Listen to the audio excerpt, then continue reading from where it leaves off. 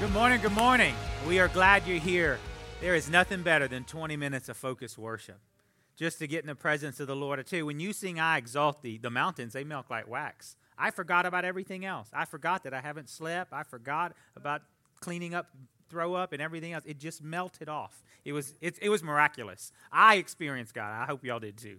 Here's a few announcements. Next week is baptism.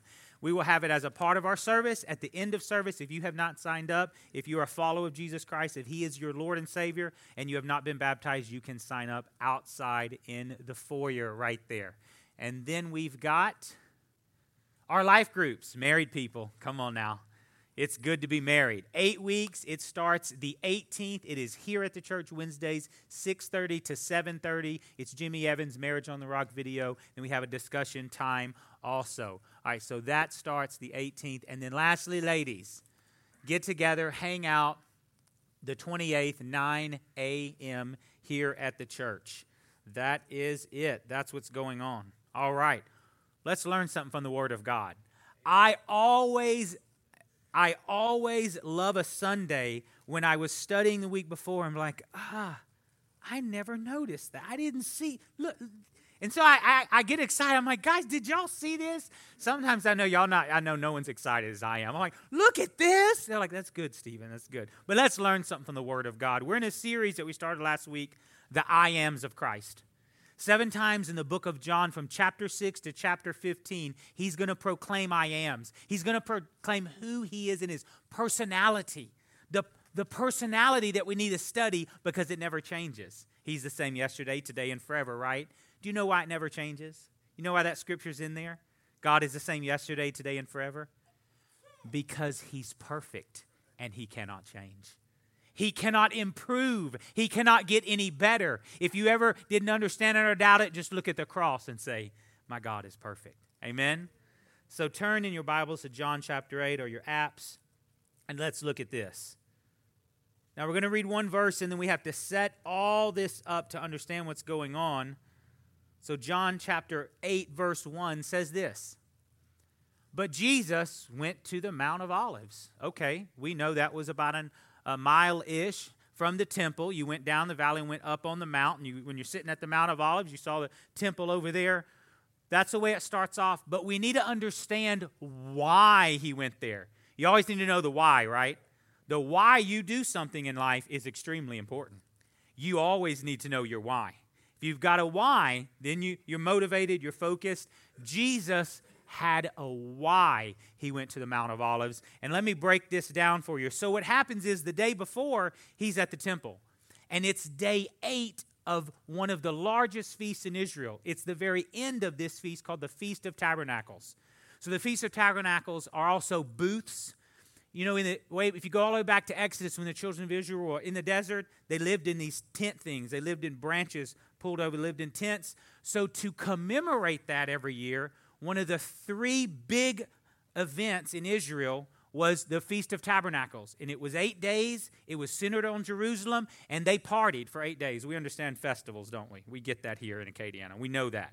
So 8 days have happened, so there's a lot of people in Jerusalem. Now remember, Jesus didn't live in Jerusalem. He lived in Galilee in the north, in a very mixed multitude, about half Jewish, about half everything else, because it was trade routes, over 1 million people in the area where he lived on the Sea of Galilee. He traveled every Passover, that was one of the big feasts, and every Feast of Tabernacle, like a faithful Jewish man would, to the temple. So what happens is, when he gets there, the Pharisees are trying to silence him. Everyone else wants to hear him. You've got all these voices, all these different things going on. And the day before we've just read, Jesus stands up in the temple in chapter 7 and says, if anyone thirsts, come to me.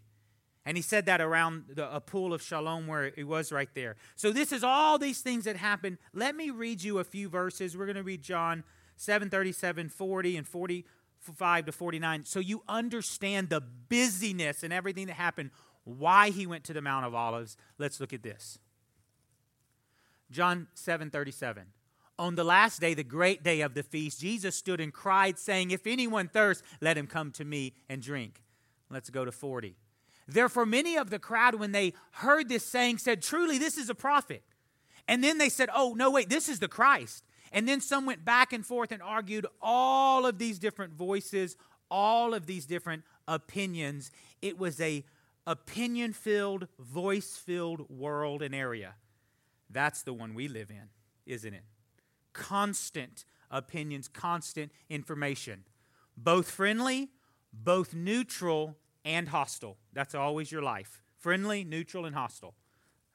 That's the way it works. Verse 45. Then the officers came and the chief priests and the Pharisees who said to them, why have you not brought him? See, what happened was they had paid money to get Jesus and get him out of the temple because he is messing up stuff.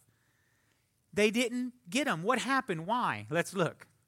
The officers answered, no man ever spoke like this. I was going to arrest him, then I looked in his eyes, and it just didn't look human only. And then I heard his words, and I couldn't be angry at him. I had to listen. No man ever spoke like him. Then the Pharisees answered them, are you deceived also? You see, the first thing that happens when you come to Jesus is often hostility. You changed. You're different. You have no affiliation higher than that of Jesus Christ and his salvation, and people get angry and get frustrated. Are you deceived also, the religious leaders said? Have any of the rulers of the Pharisees believed on him? But this crowd that does not know the law is accursed. Okay, now it's character assassination. The Pharisees say you are deceived, and all these people who are following them, character assassination. Nothing they say matters. It doesn't matter. I'm going somewhere with this. All right, so this is the complex thing that's going on. So the way it ends is they just don't have an argument for Jesus. They don't know how to deal with him. They can't deny him. They never can mentally, philosophically overcome him. He's God. So all of this ends, they go to their own house, and he goes to the Mount of Olives. He goes to his place of prayer. He goes to his place of focus because of verse 2. Now early in the morning, he came again. Look at someone and say, again. Oh, again is a beautiful word. Now early in the morning, he came again into the temple. Some of the manuscripts say very early. It was still dark, like he's the first one at the church. His prayer place and his place with his heavenly Father was in the Mount of Olives, where he could get away and focus and silence the voices, all the mess, any offense that would try to get on him can't touch the sinless Son of God. He is filled with heaven in the Mount of Olives, and he walks into the place of chaos again in the temple, and all the people came to him, and he sat down and taught them. Oh, I'm going to tell you, that is a lot of work from Jesus the Savior, just so he could clarify who he was and what was going on in their life. All the work the previous day, all the different voices, going in, losing sleep, refocusing and receiving from heaven, getting up early in the morning to go to a confused people who said the Pharisees said this, and then they said this, and some says it's a prophet, and da-da-da-da-da-da. And Jesus says, let me tell you what I'm going to do. I will do whatever it takes to remove all confusion, to bring absolute clarity to each individual. I will sit down and I will communicate who I am as the Savior of the world. Oh, now that's good news. That's a lot of work. Let me tell you about Jesus. He's been doing the work of the Father from the foundation of the world. Amen? He ever lives to make intercession for us. He's not done working, in fact. In fact, I'm pretty sure he's pretty busy, and he's preparing to come again and take his bride at his time, a pure, spotless bride. I don't know about you, but to make me pure and spotless, that's a lot of work. But he's done it. He's done it on the cross, and he continues to do it. You got some notes there. Let's look at this. Let's learn something. I began to look at this whole big thing, all this work, everything Jesus was doing, and I thought, number one on your notes, Jesus was determined to be continual light.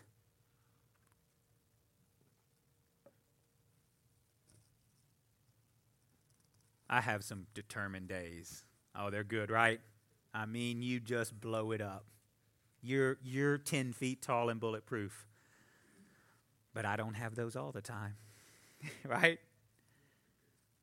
Jesus has them all the time. It is not your will or your power or your strength that will keep you in His light. Amen? You know whose it is? It's the sinless Son of God who will work all day, silence all voices, intercede, and go early in the morning to sit with you and say, I will make things clear to you. I will bring total freedom to you. For who the Son is set free is free indeed. And He's the author and He's the finisher of your faith. And for the joy set before Him, He endured the cross. And He will bring you to the place you want to be. Moreover, He will bring you to the place He's called you to be. Whatever fear you're dealing with, whatever marriage issue, whatever relationship issue, whatever physical issue, He is determined, right? If it was just you, we're depressed already. I'm not depressed. I'm not frustrated. I'm not tired because He is determined. And is His arm short?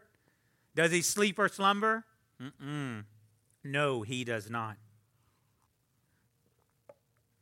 That's not what I saw new in the Bible. That was an appetizer. Let's look at a couple pictures here of determination. I like this one. This is my favorite. That. You just stare at it for a minute. You almost have to look at it, make sure you know what you're looking at. Now that is determination. I want to know how long it took Fido to get his own tail. I was told a dog couldn't chase his own tail and catch it. That's what I was told all my life. I got to tell my grandpappy he was wrong. Grandpappy, I seen it. That is determination right there. To that, and I don't want to equate Jesus to a dog. Maybe I didn't think this one through. But I'm telling you, your Savior, His name is Jesus, is so overwhelmingly determined. He will bring you to the place He has called you to be. You need to be encouraged. He will bring that area you're frustrated with or struggling with or what you don't like about yourself or what you don't like about this or that in your life. He's determined. It's above your ability. It's above the issues of this world. It's above good or bad government. It's above good or bad history or life. It's above a good or bad parents or how you grew up or what side of the tracks you grew up on. He is greater than that. You lay that aside and say, it doesn't matter what happened in the past. God is determined to bring me to light. Amen? So that's the way you talk. That's who Christ made you. That's the way we live. That is the light of the world. And a city on a hill cannot be hidden. All right, Fido, good job. We'll end it with Oswald Chambers. It's like the Christian thinker. You know, remember the thinker statue? I saw that and I'm like, he looks like the Christian thinker. The Christian life is one of spiritual courage and determination lived out in our flesh. That's what the Christian life is, lived out in our flesh. All right. Let's keep looking in John chapter 8. So early in the morning He comes in. And all the people come to Him and He sits down and He teaches them. He's going to bring light. He's going to do it. You know, some of these people had been in confusion, false religions, all kind of mess for years. And maybe you've been in it for years. And it's hard for you to imagine that you'll ever live in the light. But Jesus said He'll bring light. It doesn't matter the darkness you're in. So I want to encourage you. He loves you. He's for you. And however many times He has to do it again and again and again, He will bring you to the light. You have to believe Him because He's not a man that He should lie. Amen? All right. Let's keep looking. Verse 3. Then the scribes and Pharisees brought to Him a woman caught in adultery. And when they set her in the midst, not because they loved her and not because they cared about the law. She was a pawn in a dark, wicked group to be used as a tool. Whereas the man, he's not even in this story. They don't love her. They don't care about the law. All they want to do is try to trap Jesus. All they want to do is try to distract him. This is what I never saw in the Bible. Verse 3 says they brought her and set in the midst. Now you know the story. They say, look, this woman's caught in adultery in the very act. The Old Testament says, look, we get to stone her. What do you say? Jesus, what does he famously do? And I never got this. He doesn't answer. He stoops down and doodles in the dirt or writes something. There's a lot of different things about what some people thought he wrote out a law, this and that, but he's totally disconnected, isn't he? It's like, at first you're like, wait, does he care about this lady? Absolutely, we know he does, because he's going to pull her out of this group. He's pulling her out of this thing. You're not going to be with that group anymore. They don't love you. They want to use you as a pawn. All they want is to advance their cause on your back. And I'm pulling you out of that. Don't think he doesn't love this woman. He does deeply. What he doesn't give a rip about and he's going to get rid of is their dark distraction.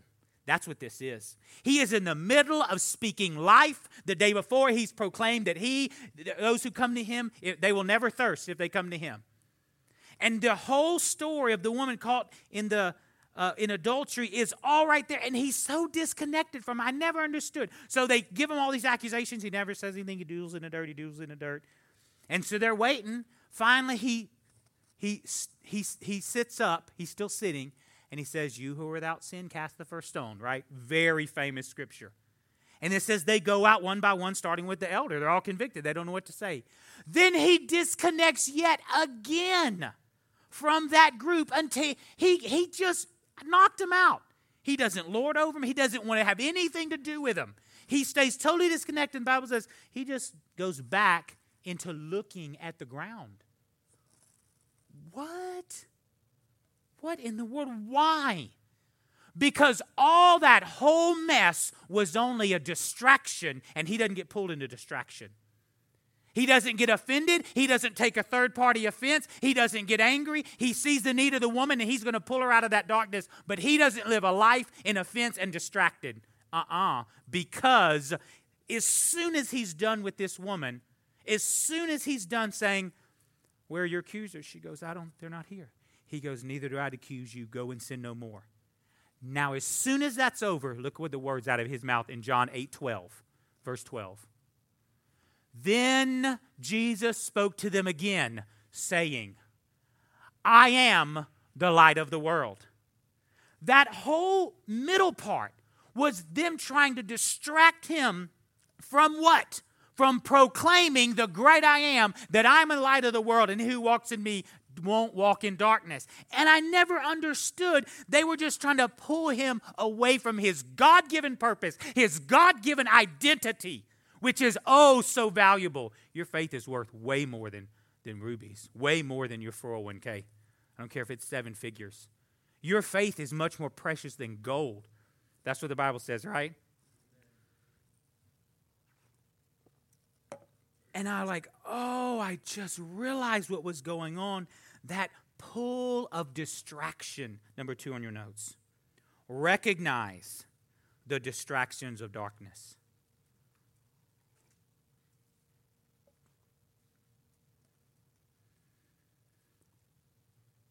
Recognize them in your life. Identify them in your life. You know what a big one is? Offense. You grab an offense and you get a hold of it, you are distracted you're distracted as long as you hold that offense. As long as you hold it, it will ruin your life. Unfortunately, I have children, and this is the world, and this is the illustrations you get, because I got a bunch of kids. I only have one dog, so you don't get very many dog illustrations. Fido's the best you get.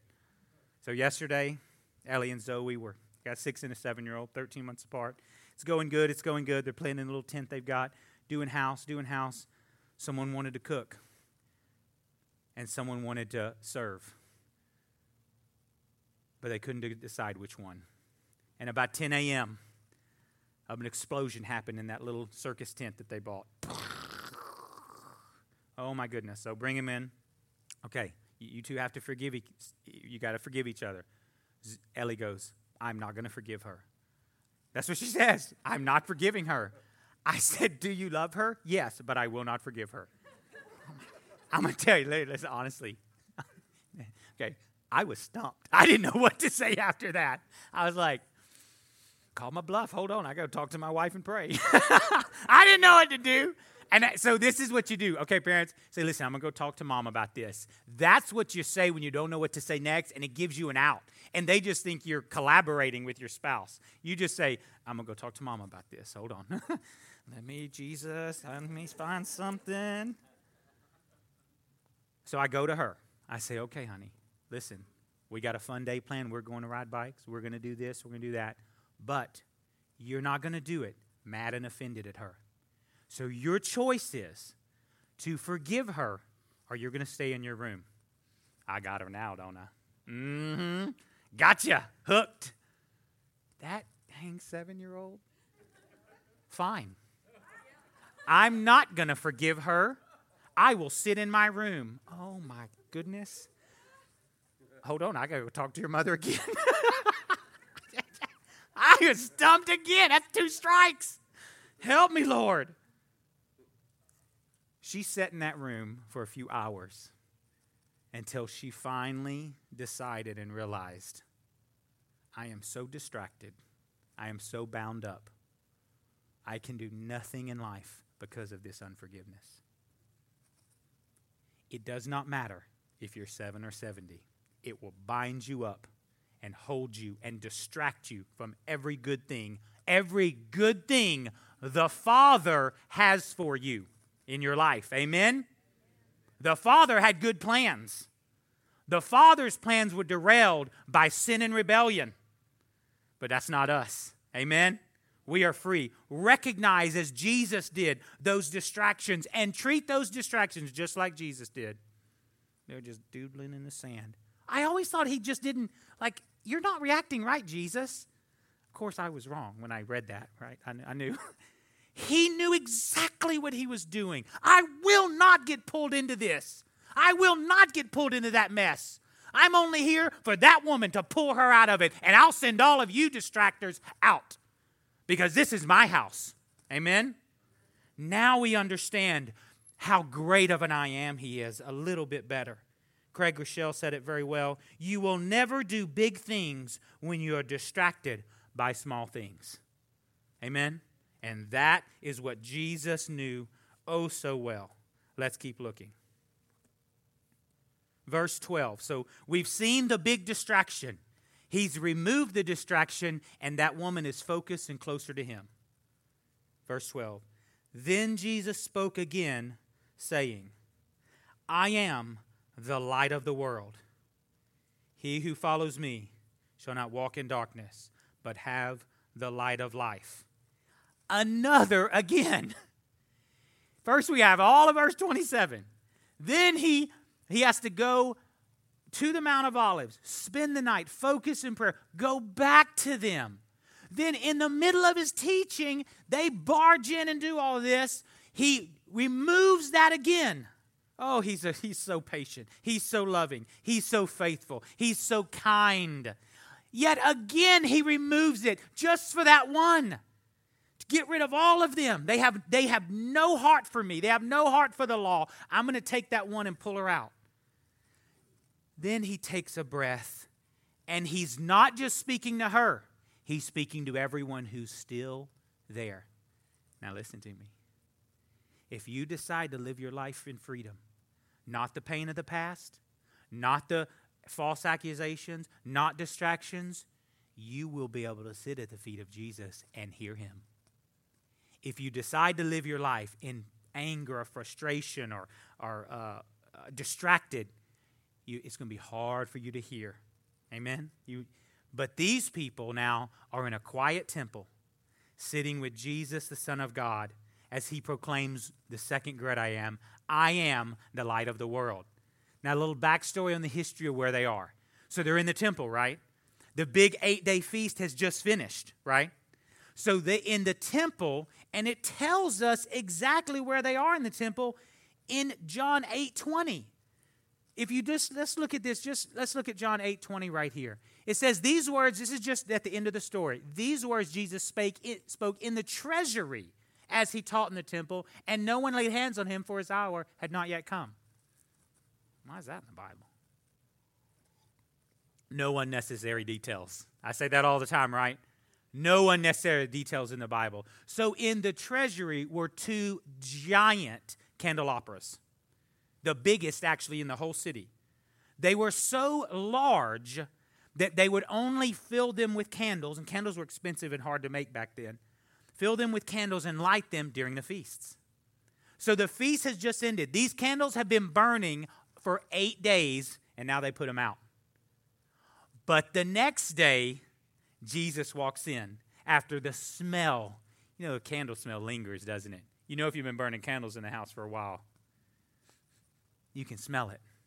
They said these candles were so large that at night in Jerusalem, you could see the light of the temple anywhere in the city. And Jerusalem was a big city. That's how big they are. It would make the whole temple glow. So Jesus steps up with the smoke still maybe fluttering, with those best man could do to light, the best man could achieve to bring light into darkness. Jesus steps up and says, I want to tell you, I'm standing in the temple, and he says, I am the light of the world, with giant candelabras right behind him. And he does it again. It's a beautiful picture to me. Number 3 on your notes. Perseverance is the key to revelation. Perseverance is the key to revelation.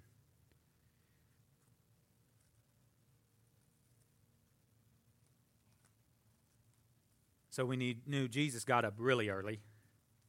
Does the Bible also say someone else got up early when we started our story? They did too. Whoever it was who was wanting the truth, who was wanting to know Jesus, who was wanting to hear his voice, who were wanting to get some things clarified in their life, they got there early with him also. He's persevering. His perseverance is the greatest. His perseverance gives us even the ability to persevere. His perseverance is unfailing. And then we mimic him and we say, okay, I'm going to persevere, because that's where revelation comes. I was reading another scripture I never got. 2 Corinthians 12. I do know the Bible. That sounds bad. This guy doesn't even know his Bible. Come on, we're Bible readers. This thing's alive. It'll jump out at you and grab you. It's not only the logos. There's 2 words for word in the Bible. This is logos, the written word. There's another word called rhema. It's the inspiration. Maybe the Holy Spirit whispered to you. Maybe someone gave you a word of wisdom or knowledge. This thing is both. It's logos and you're reading it, and well, bam, it'll rhema you right upside the head in a great way, in a good way. You want to be. Look at this, 2 Corinthians 2:12. Truly the signs of an apostle were accomplished. Okay, the apostle. Signs, wonders, miracles, prophecies. When I was little, when someone said apostle, it was like thunder behind them. Apostle. No. They only did it one way. Truly the signs of an apostle were accomplished among you with what? With perseverance. With perseverance is the way apostleship happened.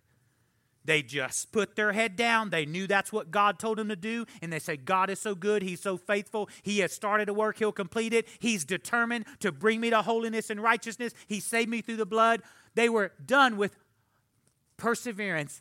In what? Signs and wonders and mighty deeds. How do you get signs and wonders and mighty deeds? What does the Bible say? Perseverance. All right, I like that. That's good. It just made my job simple. I was like, okay, Lord, I understand. I can persevere. I was reading a Costco magazine because they come to my house, and I'm a Costco guy. Y'all know that. If you're not a Costco person, it's fine. You can be whatever you want to be. It's not a cult here. We all serve Jesus, but if you want to go to Sam's, go to Sam's. Costco, I was reading a Costco magazine, and they had this article about a very large study they did. What happened was a woman grew up in poverty, and she, brilliant woman, it was like an Asian descent family, and she did her PhD in psychology and sociology, and she said, I need to figure out what is the number one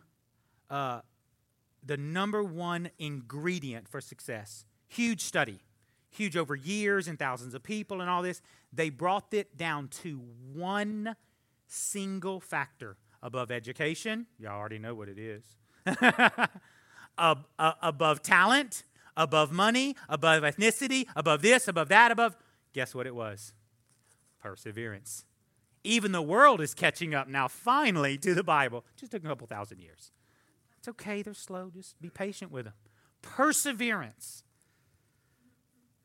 One more scripture on perseverance. This is a personal one the Lord spoke to me last year. I was having a rough year. I don't remember. Kids, sleep, I don't know, something, no telling. I can't even remember now. That's why you don't ever get too upset. You don't even remember what the bad thing was. So I was reading this scripture, and this thing became rhema to me. So Paul is writing to the Galatian church, and they have fallen back into works instead of the grace of God. They're falling back into, well, I'll just get saved by trying to do these works instead of God's grace. And he writes to them, he says, my little children, for whom I labor in birth. What does that next word say?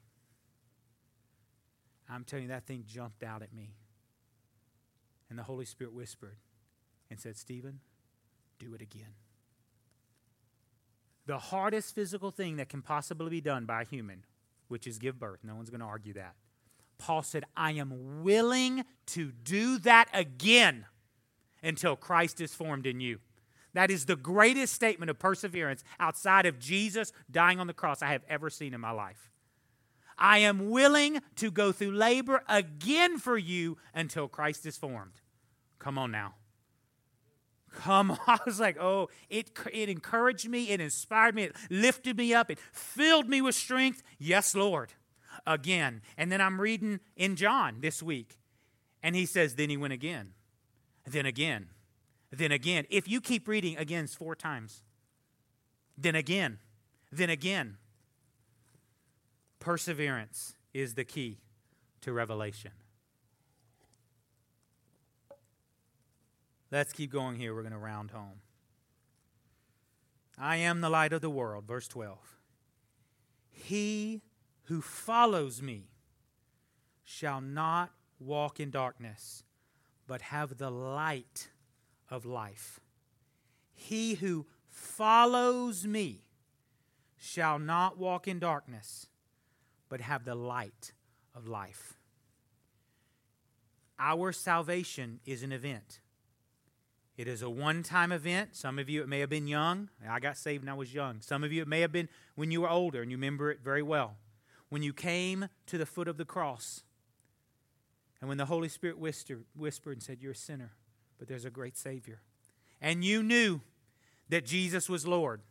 And you knew that you needed a Savior. And you knew that your sins were not forgiven, but if you went to the blood, that they would be.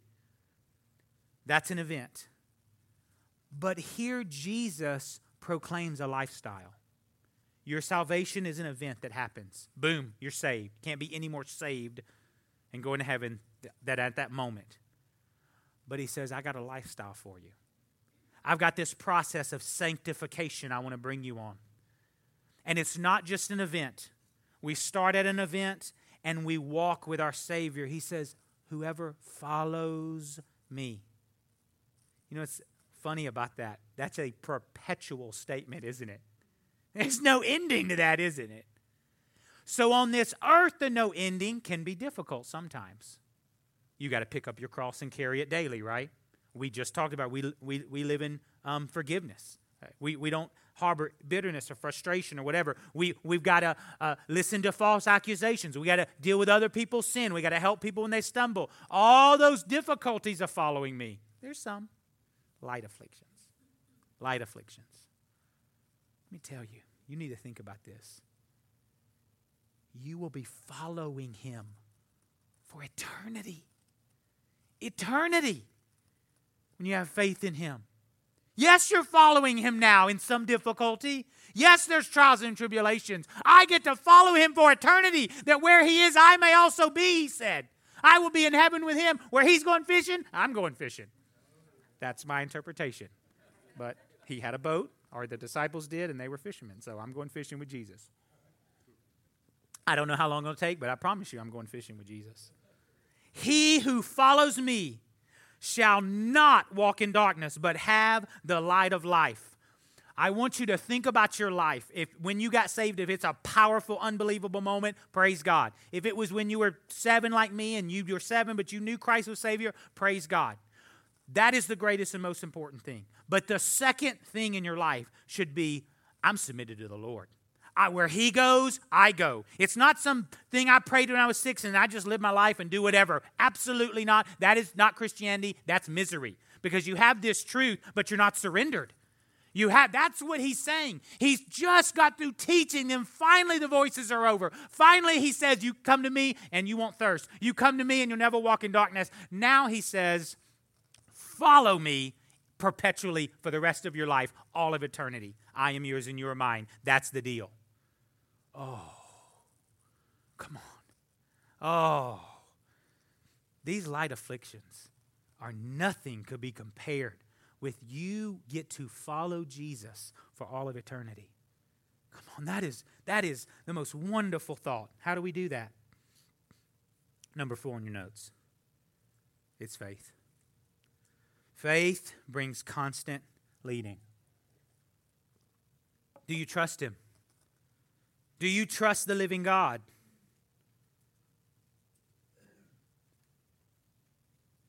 Second Corinthians 5:7. For we walk by faith, not by sight. He said, follow me. Follow me from the day you come to the cross into eternity, and you'll always be following me. It's a perpetual statement that started you, and you will never stop. Romans 14:23. Jesus talking about, again, they're just getting into works and back and forth about food issues and all that kind of stuff. People always get real upset about food. But he who doubts is condemned, and if he who eats is condemned if he eats because he does not eat from faith. He's talking about trusting the Lord in all things. He's talking about, don't worry about what other people are doing. You just trust in the Lord in all things. For whatever is not from, what does that say? Is what?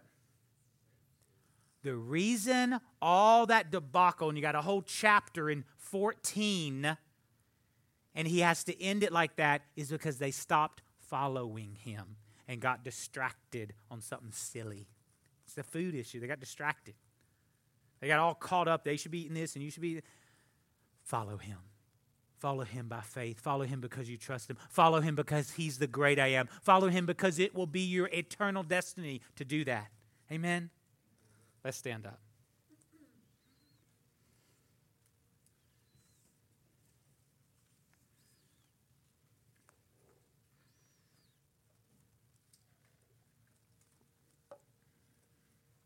I told you I was more excited about it than you guys were. That's okay.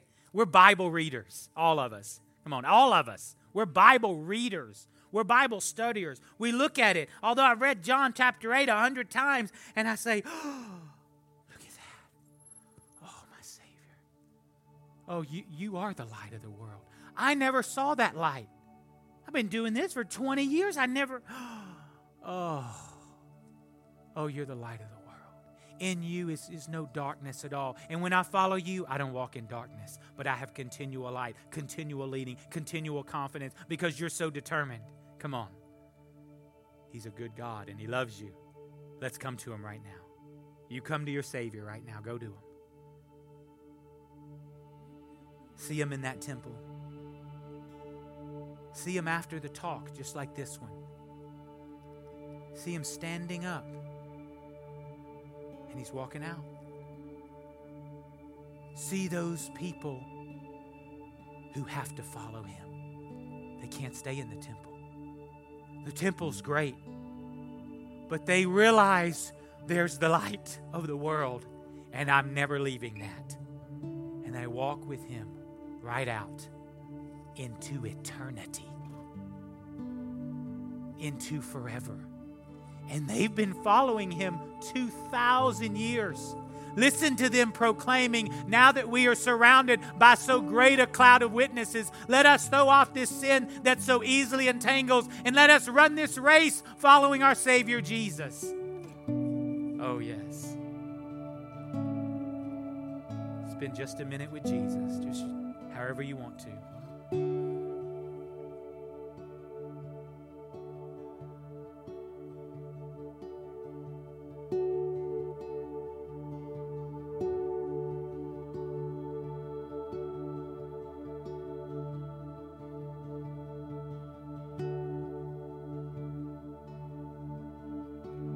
We exalt thee.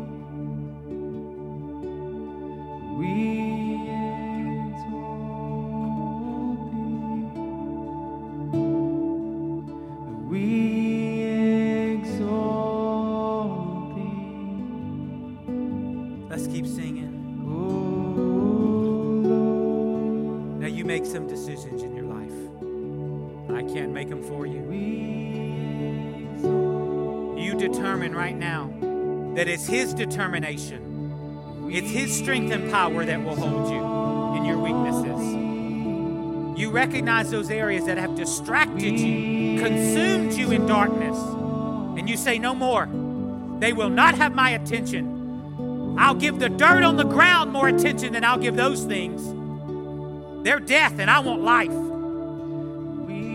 You ask the Lord to reveal them to you, for He will. He is the revealer of all truth. And you place dirt on the ground at higher value than the distractions of darkness and offenses and anger of this world. You will have no part of it. Rid yourself, the Bible says, from all anger and malice, immorality. Rid yourself from it. Come on, tell Him right now. He's given you perseverance because He had it. Come on, ask Him to fill you with faith for continual leading. Come on, ask Him, Lord, I want to follow you closer, better.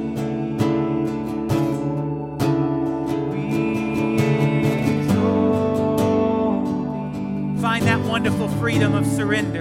Oh, there's a wonderful freedom in surrender. But the greatest freedom you'll ever experience is surrender. He's your Savior, sing it to Him.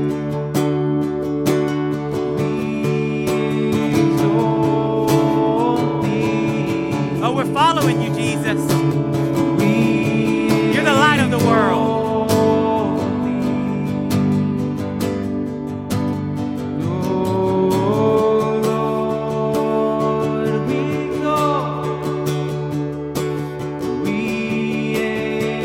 Come on, it just melts away in His presence. We exalt thee. We exalt thee. Lord,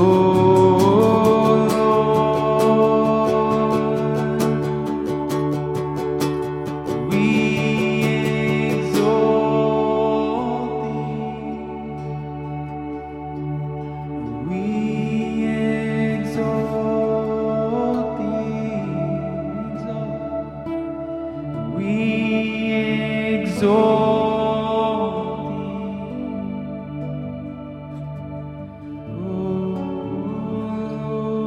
sing one more time, we exalt thee.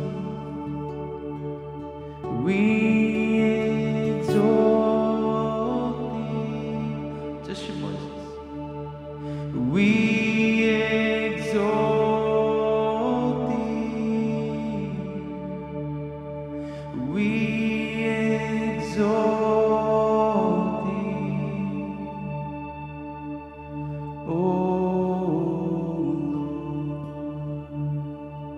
Oh, that's beautiful to me. It must be more beautiful to the Savior. Before we leave with heads bowed and eyes closed, and you say, I never experienced this light.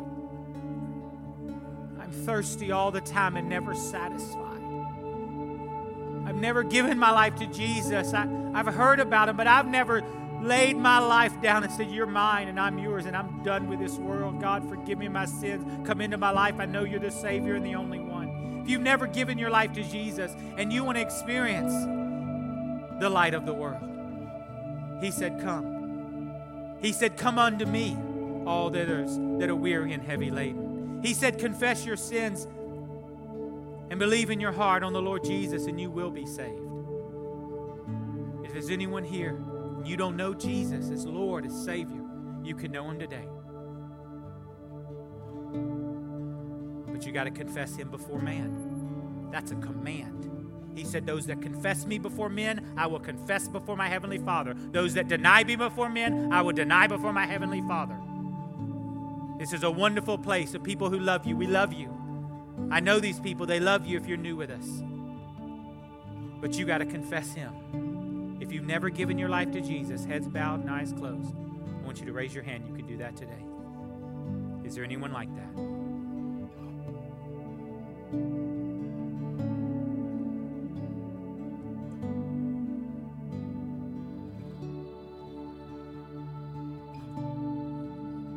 All right.